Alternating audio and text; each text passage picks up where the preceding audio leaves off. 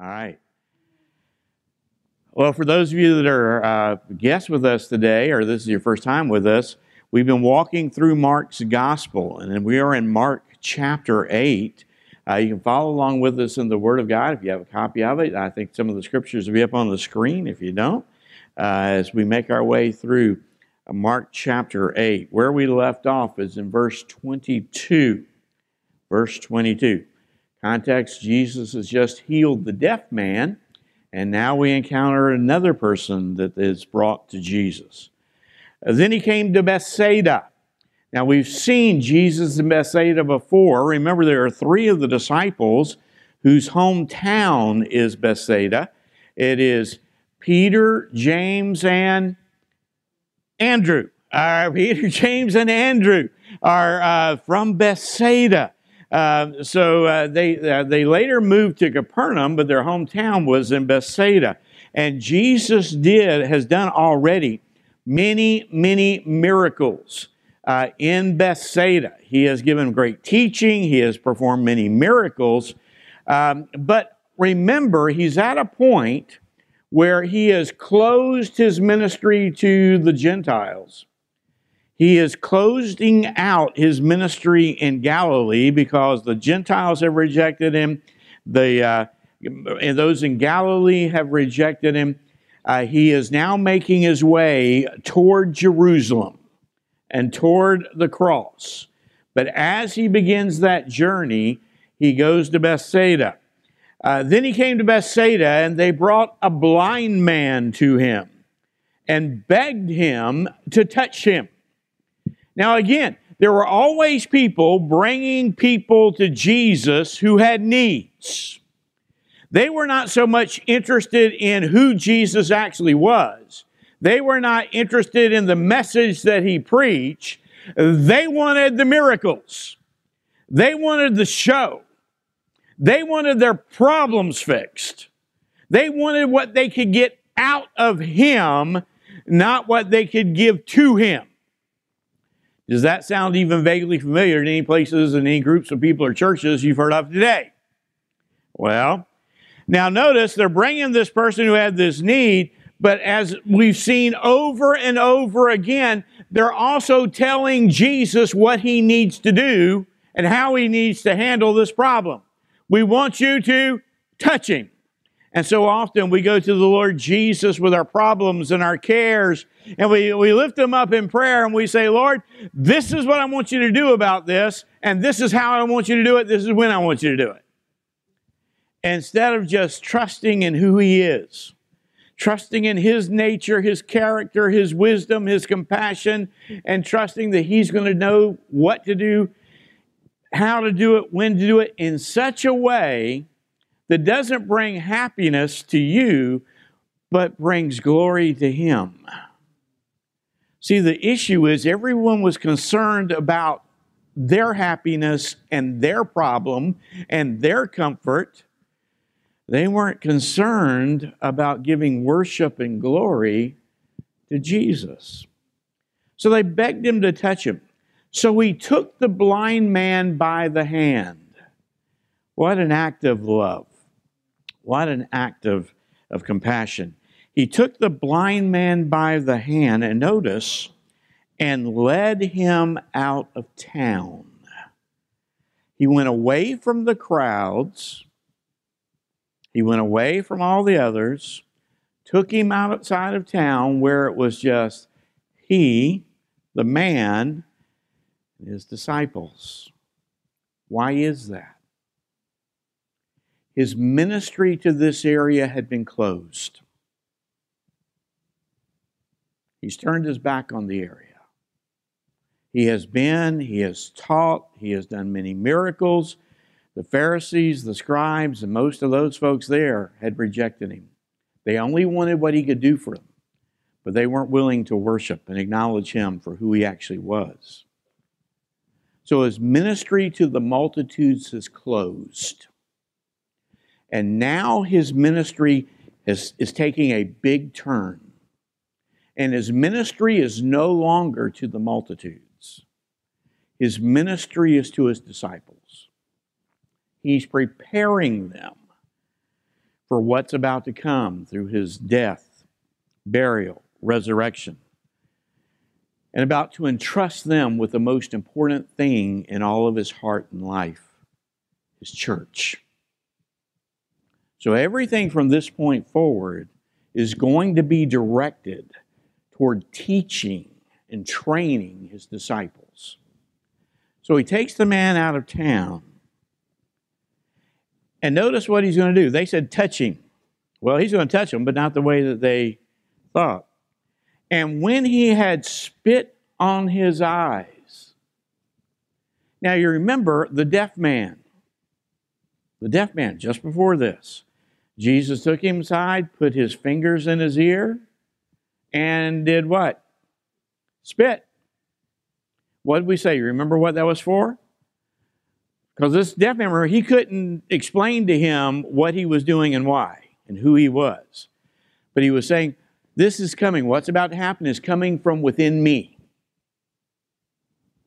Same reason and purpose. Also, there are some who would say, for many who were blind in that day and time, they had the eye diseases called blindness. As a result, their eyelids were fused shut from infection and other things that had caused the blindness. And so in spitting on the eyes, he was lubricating to open them up so that whenever he healed the eyes, he could see. So there's probably a spiritual truth here and a physical reality of what Jesus was doing. It didn't require a miracle to pry open the eyelids. And the principle we see over and over and over again, God never does miraculously what can be done just by us. Jesus physically could open the eyelids, but it took the power of the Father in order to bring about the healing of the eyes. So he spit on his eyes and put his hands on him. So he did lay his hands on him, making that connection to him. And he asked him if he saw anything. Now, do you think Jesus didn't know what he could see? He knows everything, right? He's omniscient. He knows, but he's letting the man bear witness and testimony what's going on. He asked him if he saw anything. And he looked up and said, I see men like trees walking. Then he put his hands on his eyes again and made him look up. And he was restored and saw everyone clearly. Now, isn't that interesting? This is the only time we see a miracle of Jesus done, a healing done, when there seems to be two stages to the healing. Every other miracle he did, every other healing he did, whether by a touch or a word or however he went about doing it, it was instantaneous and it was total and it was complete. Now, he says, what do you see? He looks around and he says, well, I'm seeing something, but I see men, but it's just like trees are walking around. So he touched him again. Now he could see clearly. Why did Jesus do this miracle like he did it? In two stages. Do you think somehow he was on a power shortage the first time and somehow it wasn't a total healing of his eyes? Is he somehow slipping a little bit and he's having to regroup, or why is he doing it in two stages? That's interesting, isn't it? Well, in my study and in my practical experience, I think there are two primary things at work here. You remember my explanation about the deaf man. And whenever I was talking about the man that was deaf that he healed, I told you about my wife, Robin. Okay? For those of you, we have many guests with us today, so for the rest of you, just kind of give me just a couple minutes to explain. My wife, Robin, wonderful lady, she was born pretty blind. Her mother came into contact when she was pregnant with Robin with what's called a toxoplasmosis virus. You get it from like bird feces, cat feces, those kind of things, or anything that they've touched, vegetables or anything like that. So if you go to the grocery store and a bird has, done its business on the vegetable, and even if it's been wiped off, the virus is still there. So you eat it, and you can get this virus. It's usually primarily dangerous to pregnant women. And so her mom came into contact with this virus. The virus went in utero to Robin, who was in her womb, and virtually destroyed both maculas in the eye. She just got a tiny little sliver of macula left. Whenever you see her retinal scan, it's like a red circle, that's the back of your retina, and it looks like someone took an eyedropper of acid and just a little drop of acid on each of her retinas, and that's what it looks like. It ate away the macula. The doctors don't know how she sees anything with what they see from the scans, but she sees a little, enough to get around. But we've been to many doctors to see if anything could be done for her. Been to Medical University Eye Institute. We've been to Duke University, to the Eye Institute there. We've been all over, okay? And to see if anything could be done. And all the doctors have told us the same thing. Even if they could give her brand new eyeballs, even if they can give her complete new eyeballs, which they can't, but if they were possible to do that, and they put new eyeballs in her eyes, she still would not be able to see any better, because for all of her life since she was born, her brain has been used to translating the information the eye sends to the brain a certain way. So if it begins sending even better information to her brain, the brain won't know how to interpret that information, which she's had one surgery. They assured us it would be helpful to her. We went to 4 different doctors before we had the surgery. They said, yeah, this is going to help her. And so actually, physically, her eye at this point is sending better information to her brain than it's ever sent, but she sees worse, because the brain had been interpreting the data a certain way, and when it started sending new information a different way, the brain hasn't figured out how to interpret that information. Okay? So, when it comes to your sight, it's not just the issue of the eyes, it's an issue of the brain. So, whenever we talked to the doctor that primarily explained that to us, which was at Duke University, he pulled out his Bible and he says, let me tell you how the Bible explains this. And he read this passage. And he says, I've heard preachers preach this passage all the time, and he says, none of them ever got it right. He says, let me explain the passage to you. The first touch healed the eyeball. It healed whatever the eye disease was. Now the eye is sending good information to the brain, which the man had never had. So he saw, but could not interpret what he was seeing, because the brain hadn't figured that out. The second touch, he says, was to heal the mind, the brain, and what was needed to interpret the data from the healed eyes the right way. So did you know biology can be an important lesson to learn? Okay? There's a point for that in school, all right? So you learned something this morning. So I think physically that is the explanation. That is the explanation for why the two touch. But I do think there is a spiritual component at work as well. There is a spiritual lesson to be learned through the second touch.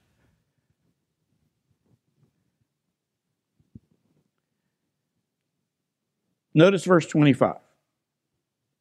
Then he put his hands on him again. He made him to look up, and he was restored and saw everyone clearly. Then he sent him away to his house, saying, neither go into town nor tell anyone in the town. Why? So I don't want you to tell anybody about this. Why? Number one, his ministry to the multitudes is over. He's closed the door. Number two, the message he wants shared is not yet complete. Because the message Jesus wants his people to go share is the message of the gospel. Our mission is to share the gospel, which is the death, burial, and resurrection of Jesus.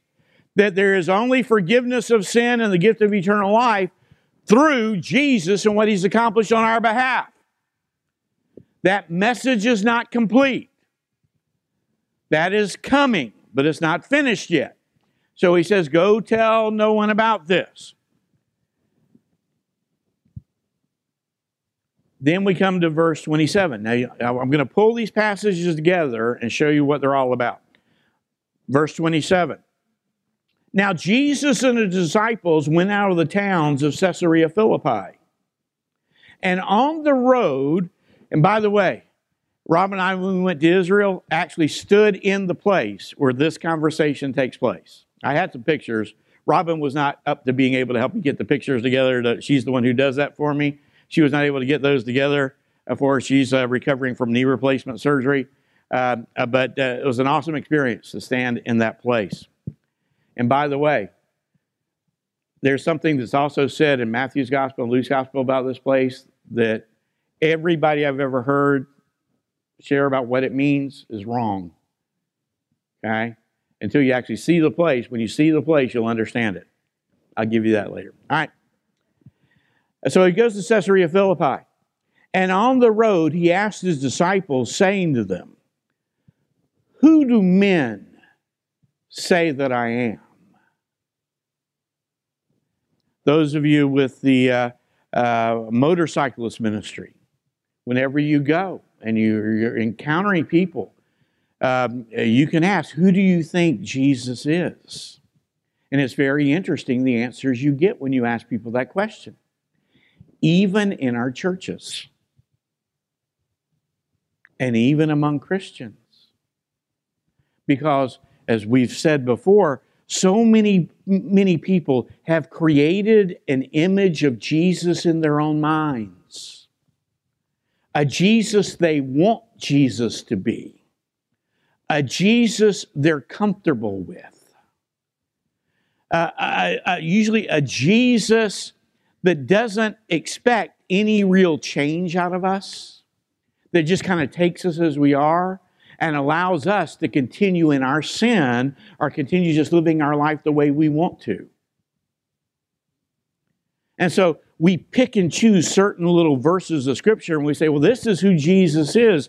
But I want you to know it's what the whole of the Word from Genesis to Revelation says about Jesus. That is who Jesus is. So Jesus asked the question, who do men say that I am? So they answered. Some say John the Baptist, but others say Elijah, and others one of the prophets. It's interesting. These people that are coming up with these answers are believing in the supernatural because all the people they're referring to are dead. So they're saying, we believe that God can bring people back from the dead, and either John the Baptist or Jeremiah or Elijah or one of the prophets Isaiah, he's brought somebody back and this is who he is. They come up with all these fanciful ideas and won't accept the obvious truth that's staring them in the face of who he is. And he said to them, but who do you say that I am? I want to remind you, it's so easy for us to think about what everybody else is doing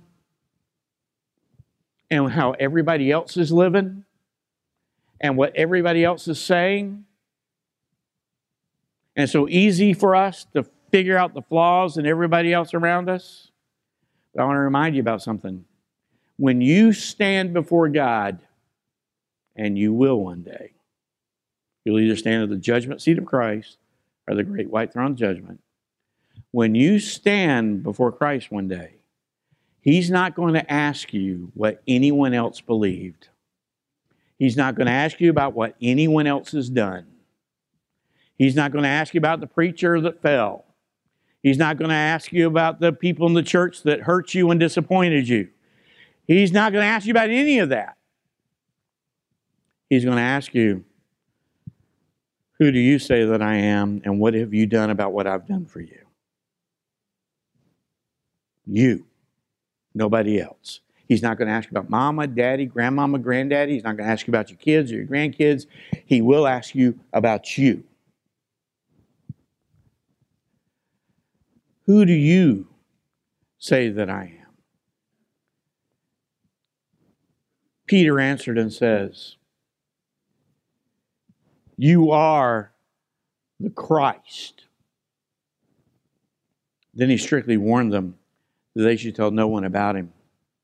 Now I want to read Matthew's account. This is the one you're probably familiar with at Caesarea Philippi. Matthew chapter 16, verse 13. Matthew writes about the same account. Now remember, who is Mark getting his information from? He's getting his information from Peter. Peter has adopted Mark as his adopted son in the faith. He refers to Mark as his son in the faith in his epistles. He's getting the information from Peter. So Peter says, you're the Christ. But notice what Matthew says.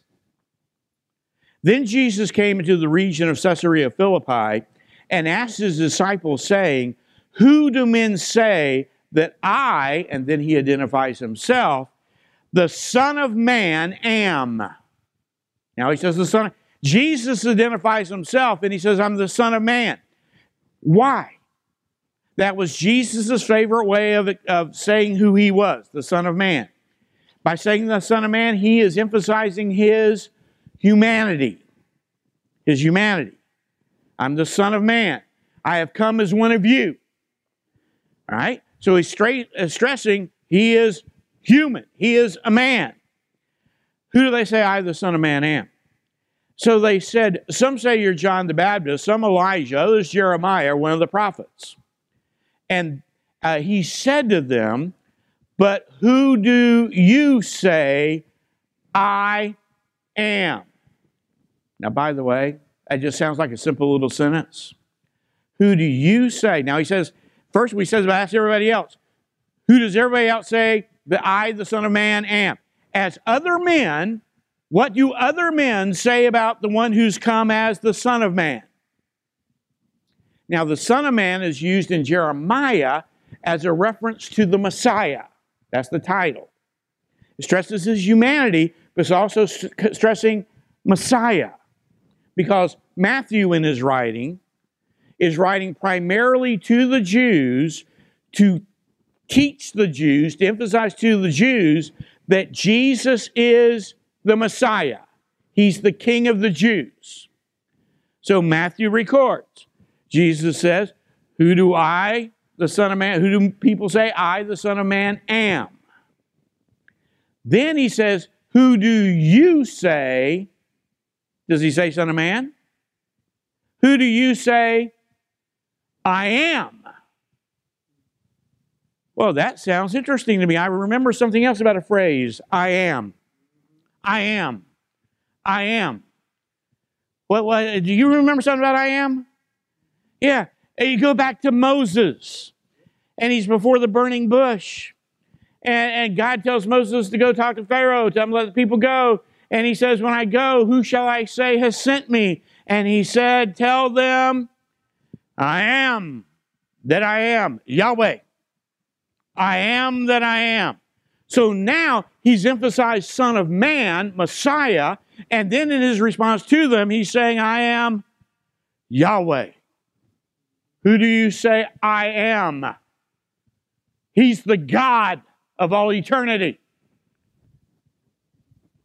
That's fascinating to me. Simon Peter answered and said, you are the Christ, the anointed of God, the Messiah of God, the one sent by God, the Son of the living God. That's his divinity. So in his first question, he asked and then responds as the Son of Man, and now he responds as God. He's God in the flesh. Just in how he asks a question, he's teaching deep theology. And so we just read past it and miss it. The Son of the living God. And he answered and said to him, Blessed are you, Simon Bar-Jonah, for flesh and blood, just being human, has not revealed this to you, but God, my Father who is in heaven. The only way any person will ever come to know who Jesus really is if God opens his spiritual ears to hear and his eyes to see and his heart, his mind to understand. Well, it's kind of interesting to me. He's just healed the deaf man, he's healed the blind man, and he's healed the mind. Think that's just coincidental? What's he teaching us? In order to know truth, to see Jesus for who he is, it has to be God who opens our spiritual deaf ears, who opens our blind spiritual eyes, who opens our heart, which in the Scripture, the heart and the mind, they're the same.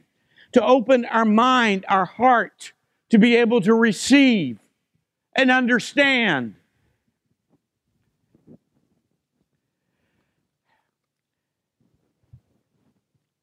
God has revealed this. There's so much more I want to go back. I can't get into that. All right.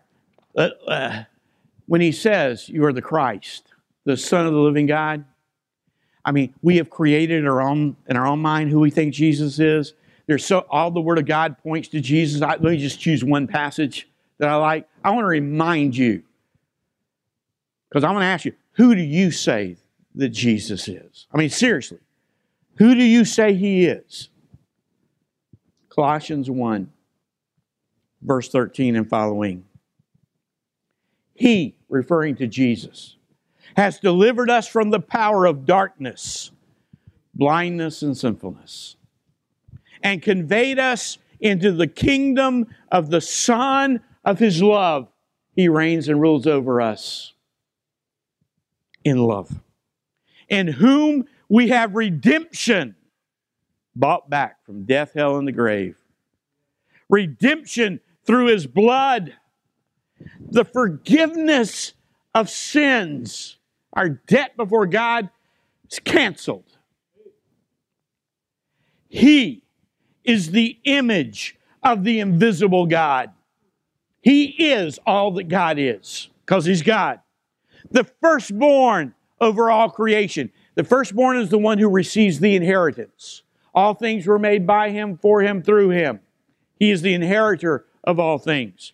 Good news about that is, too, for us, since he inherited, he's made us a joint heir. We get everything he's got. What's he got? Everything. For by him all things were created, that are in heaven, that are on the earth, the visible and the invisible, whether thrones or dominions or principalities or powers, those are the demonic realm. All things were created through him and for him. Remember, who stepped out into darkness and said, let there be light? Who said, let there be this? Who said, we say God, in the Godhead, Father, Son, and Holy Spirit, who actually spoke creation into being? Jesus. All things were made through him and by him. It was the Son who spoke all things into being. He is before all things, and in him all things consist. He's the head of the body, the church, who is the beginning, the firstborn from the dead. He was the first one. Saying he's the first one means there's going to be others. It's us.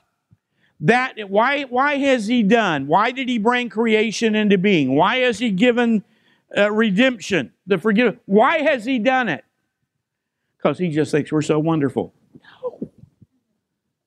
No.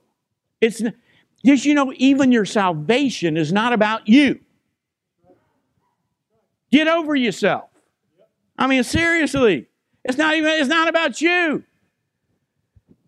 That in all things he may have the preeminence. It's all about him. Putting the greatness of who he is on display. For it pleased the Father that in him, in Jesus, all the fullness should dwell, the fullness of God. And by him, to reconcile all things to himself, bring everything that's his to himself. By him, whether things on the earth or things in heaven, having made peace. Peace with God, then peace with one another. Having made peace through the blood of his cross.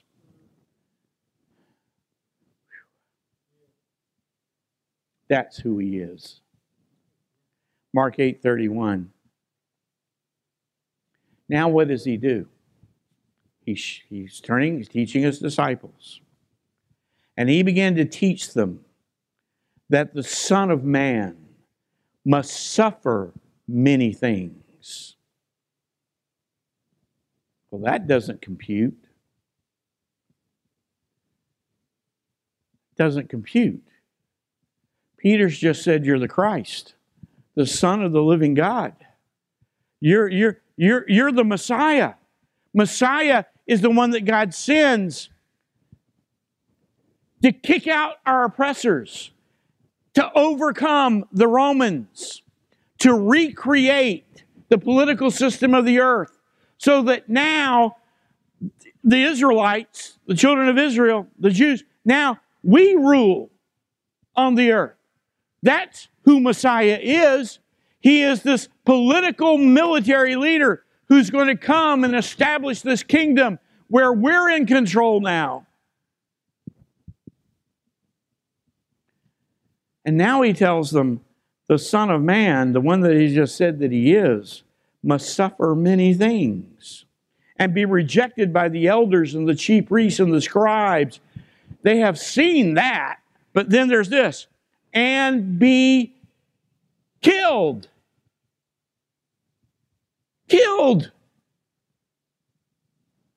And the disciples are saying, what in the world is he talking about? That doesn't compute with what we've always believed about the Son of Man, the Messiah. And after 3 days, rise again.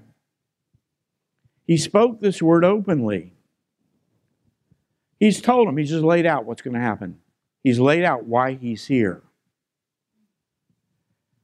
Then Peter took him aside and says, Lord, we're with you. Go for it. If that's what you say.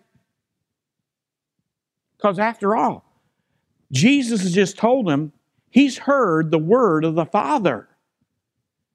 He said, flesh and blood hasn't given this to you. You're hearing from God. So Peter's thinking, I'm hearing from God. Well, let me tell you what I think God is saying to you. Y'all wouldn't do that, would you?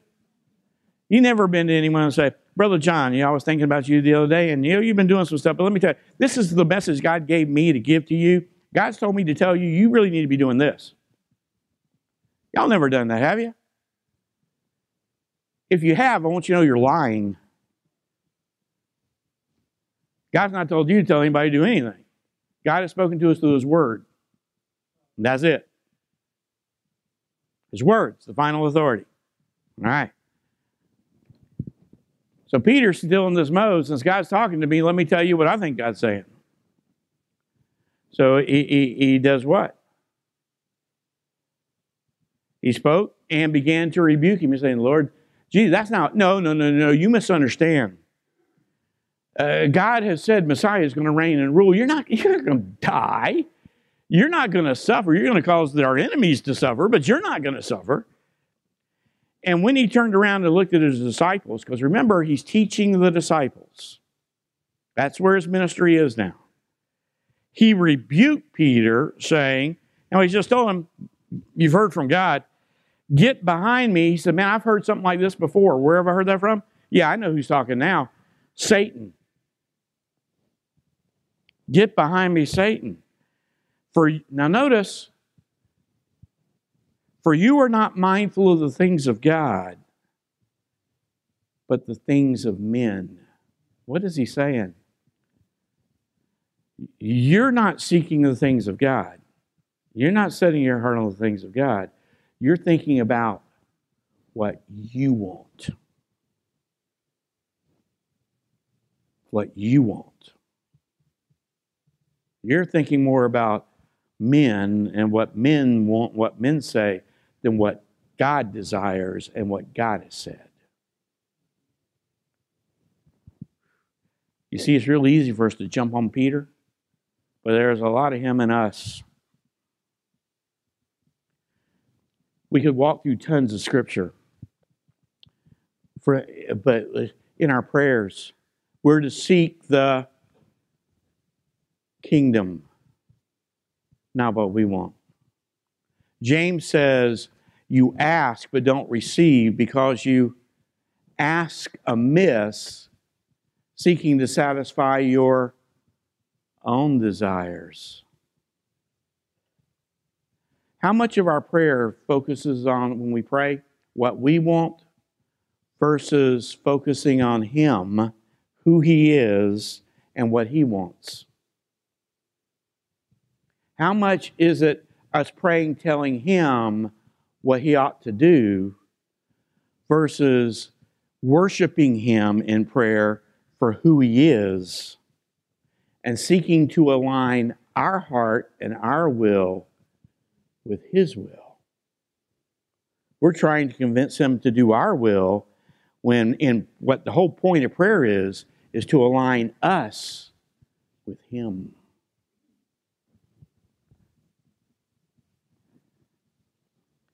So He says, get behind me, Satan, for you are mindful of the things of God, are not the things of God, but the things of men. And I'm going to tell you the very next thing that's going to happen brings it all together. But let me just sum it up by saying this. He's taking His disciples and He's saying, you have heard. You have heard. I've taught. You have seen my power demonstrated. But you're just like the blind man.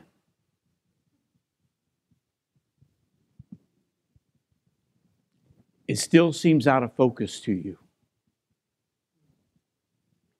You're not seeing clearly. If you go back and read just before this, remember when they're on the water there and they were arguing about the bread?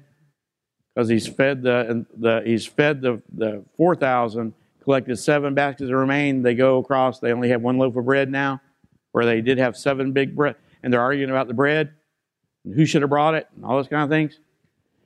Jesus says, you're arguing about it. He says, do you still not understand?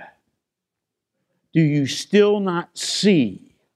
Do you still not hear? That's what He says. Do you still not see? Do you still not hear? Do you still not understand? And guess what the next thing He does is? He heals a deaf man, He heals a blind man, and then He asks them, who am I? He's teaching them. You've heard. You've seen. But you still don't quite get who I am and why I'm here. So He says, let me spell it out for you. I don't want there to be any misunderstanding. I'm going to suffer many things at the hands of the chief priests and scribes. I'm going to be killed. And I'm going to rise from the dead. And guess what? You can't get any plainer than that. You just can't. That's it. And so then what's the response? They still don't get it. It's still, I see men, but like trees walking. It's Jesus. I see Jesus, but it's not like what I was expecting. So I can't see what you're saying.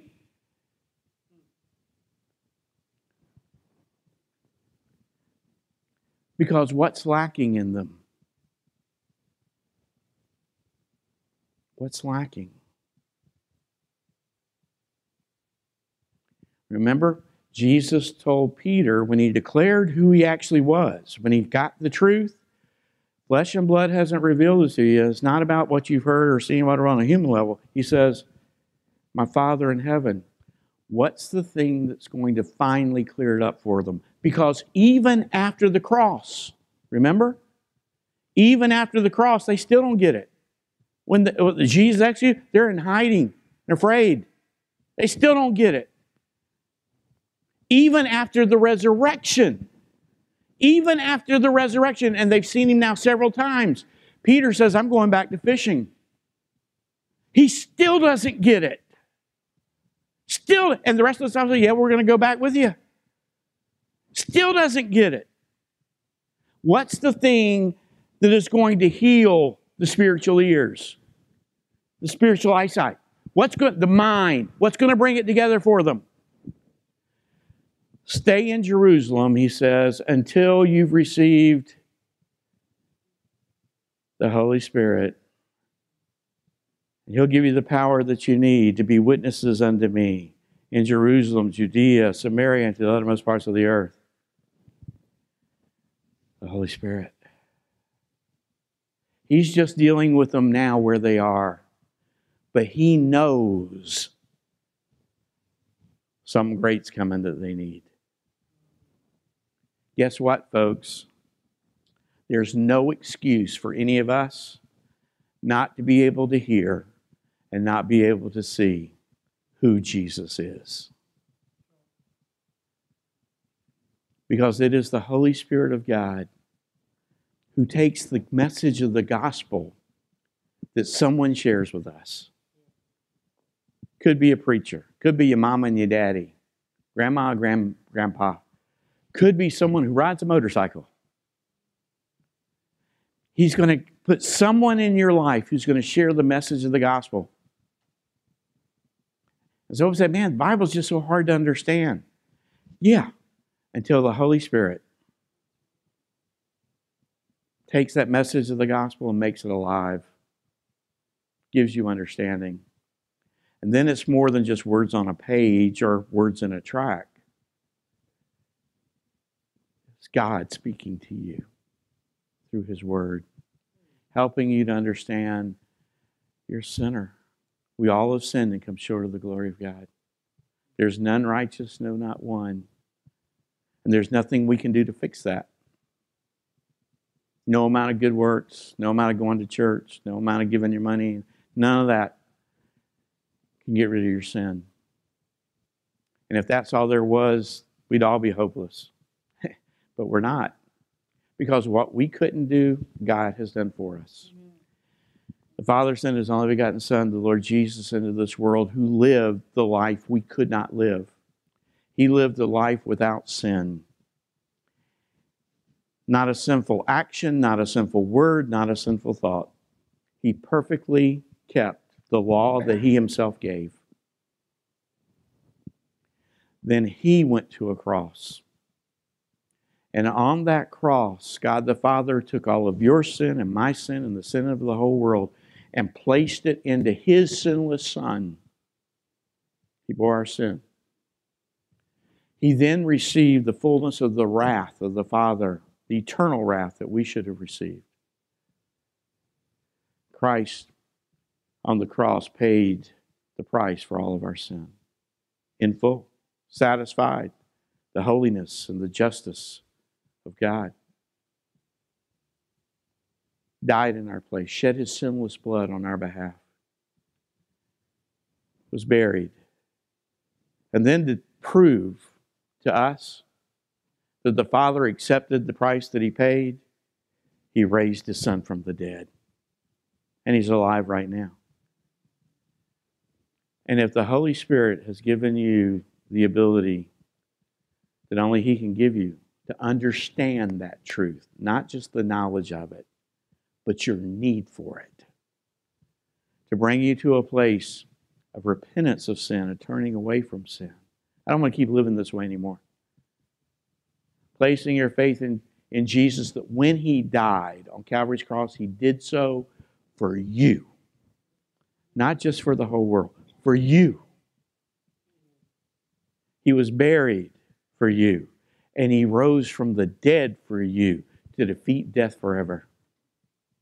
And you believe that so strongly by the power of the Holy Spirit, not just what you can do, but what the Holy Spirit gives you the ability to do. You then surrender all that you are to Him. Say, God, from now on, my life doesn't belong to me, it's yours. You do with me what you will.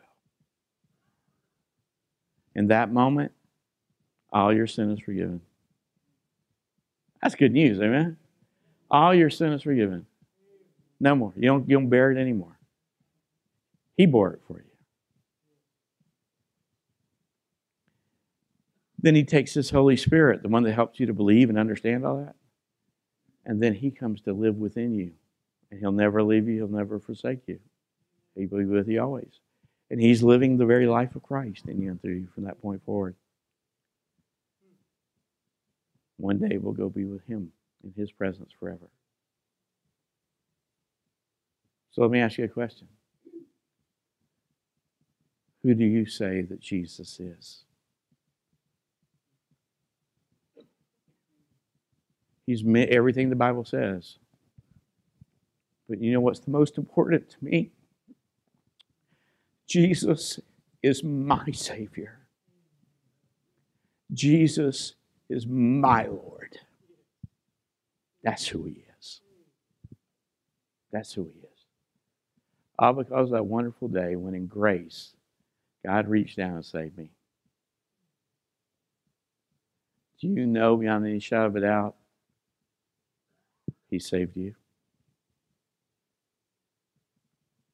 If you don't, you can be assured of that right now. Repent, believe, surrender.